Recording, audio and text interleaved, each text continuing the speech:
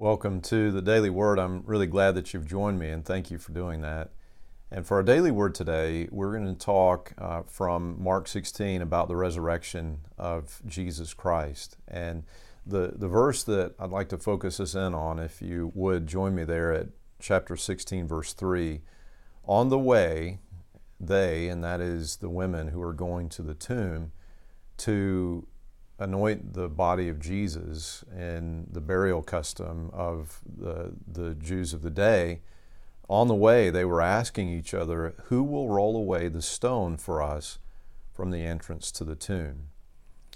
And really, I feel like God directed my attention to us thinking today about the obstacles to coming to Jesus, that is, to the risen Savior. Not just thinking that Jesus is a good teacher, that he's admirable, that he's a great historical figure. I'm talking about coming to the living Christ, to the Son of God, to the one who is seated at the right hand of God the Father Almighty, to the living Jesus, coming to him as Lord and Savior, coming and declaring him raised from the dead and understanding and knowing Jesus Christ in our lives. And you know, one of the things that is a little bit of a pet peeve for me is folks assuming that people of the ancient world, people of Jesus' day, first century, the assumption that they were, essentially, let's be honest, sort of complete numbskulls, and that they would believe any old thing that you tell them. And so, of course, if you tell them somebody was raised from the dead, oh, okay, I believe that. Sure. Yeah, fine. That clearly happens. No. The people of Jesus' day, the people of the ancient world, were not numbskulls. They weren't willing to just believe any old thing. That was not the case. They understood the finality of death, right? They got it. They knew when somebody was dead. They knew that this was not something that just happened. And we may have different reasons for resisting the truth of the resurrection today, but they actually had their very own, very valid reasons for resisting believing in the resurrection of Jesus.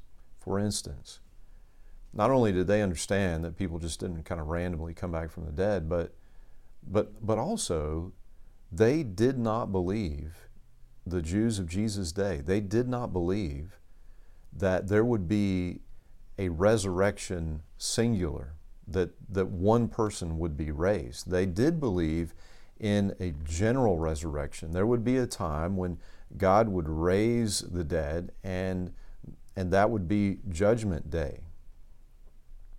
But they didn't believe that the Messiah would actually need to be raised.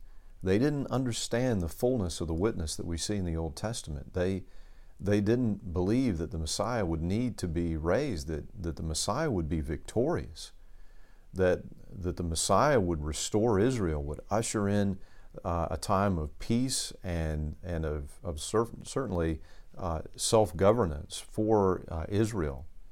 And so if you are killed, then by default you can't be the Messiah, because the Messiah would win this victory. And so when Jesus says again and again to the disciples, hey, guess what, guys? I'm going to be killed, and then I'll be raised, though, on the third day. And this is really important for you to know this. It just sort of passed right over their heads. They just didn't really understand that, didn't get it, didn't hold on to it, didn't believe it, or else they would have been at the tomb the morning of the third day doing a resurrection countdown. They did not think this was going to happen. The women who go to the tomb that day, they go there carrying burial spices. They were going there to tend to a dead body. They were not going to meet there with a resurrected Savior. And so this idea that somehow ancient people were just, oh yeah, totally, okay, he's resurrected, that's great, good news. I believe it just because you say it. That is not the case. That is not the case. In fact, I believe it was C.S. Lewis that coined the phrase here about this attitude toward past generations. He called it chronological snobbery. To think that we're the amazing, sophisticated ones today, and they were just total idiots back then. But in fact, they did have these things that would prevent them from coming to Jesus, the living Jesus. And it was more than just a stone that needed to be rolled away. There was actually a work that God would need to do in their hearts, evidence that He would need to provide. And in fact, He does. These are people who met the risen Jesus. And it wasn't just these women, and it wasn't just the women and the disciples. We read in 1 Corinthians 15 and verse 6, after that, He was seen by more than 500 of His followers at one time, most of whom are still alive, though some have died. And this would be absolutely ridiculous for Paul to put in here unless the people of Corinth could actually go and find these people, and unless they had actually met some of these people, namely Peter. Peter had been there, and Peter had met the risen Savior. See, Jesus, He knows people's hearts. He knows that if they're going to actually believe, then there is this burden of evidence that will need to be overcome, and He overcomes it by actually showing up, revealing Himself, allowing Thomas even to touch Him, right? Jesus overcomes this burden of evidence that is needed for them, and fulfilling His word, as He says in John 16 and verse 20. He says there, I tell you the truth, you will weep and mourn over what is going to happen to me, but the world will rejoice.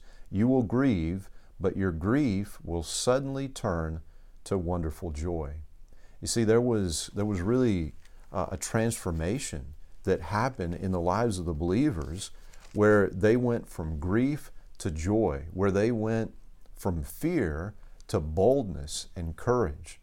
After, as we see this in Acts chapter 2, the first Christian sermon essentially, Peter gets up after having run away and denied Jesus. He gets up and proclaims in front of everyone who would listen in Jerusalem the good news of Jesus Christ, the truth about Jesus. And not only that, Peter and John are brought before the high council, the Sanhedrin, and they're beaten, and it's an amazing thing. It says, the council then threatened them further, but they finally let them go. And it's an incredible thing, because as they're commanded never to speak of Jesus, they don't say, you know what, guys, they're threatening us, they're going to do some bad things to us. You know what, we need to stop this. We need to stop teaching in the name of Jesus. We just need to cut this out. No, in fact, as you read on in chapter 4, so they're threatened, they're allowed to go, and then in chapter 4, here's the church praying, verse 29, and now, O Lord, hear their threats, and give us, your servants, great boldness in preaching your word. There is a work of transformation that happens because they have met the risen Jesus. Now, we know in our day that this is not an opportunity that is open to us. We don't have the opportunity to meet the risen Jesus in person, in the flesh. We know this.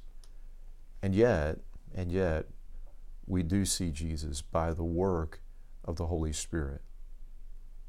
We do know the revelation of the love of Jesus Christ in our lives by the work of the Spirit. So what I'd like to invite us to do is to pray for one another, and to pray for those especially who don't know Jesus yet, to actually experience Him. And so I'd love to do this in the words of Ephesians chapter 3. And this is Paul's prayer over the believers in Ephesus. And again, let's Let's extend this prayer for the revelation of the love and the presence of Jesus in the lives of unbelievers so that they might come to faith in Him. We read there, I pray that from His glorious, unlimited resources, He will empower you with inner strength through His Spirit. And Christ will make His home in your hearts as you trust in Him. Your roots will grow down into God's love and keep you strong. And may you have the power to understand, as all God's people should, how wide, how long, how high, and how deep His love is. May you experience the love of Christ, though it is too great to understand fully. Then you will be made complete with all the fullness of life and power that comes from God. May it be so in our lives. And Lord, would you make yourself known to those who don't know you yet, and use us, Lord, in any way you see fit in the revelation of who you are, of your love, and of the good news of Jesus Christ. And we pray this in His name. Amen. Amen. And friends, until we get a chance to speak again, may God bless you and keep you.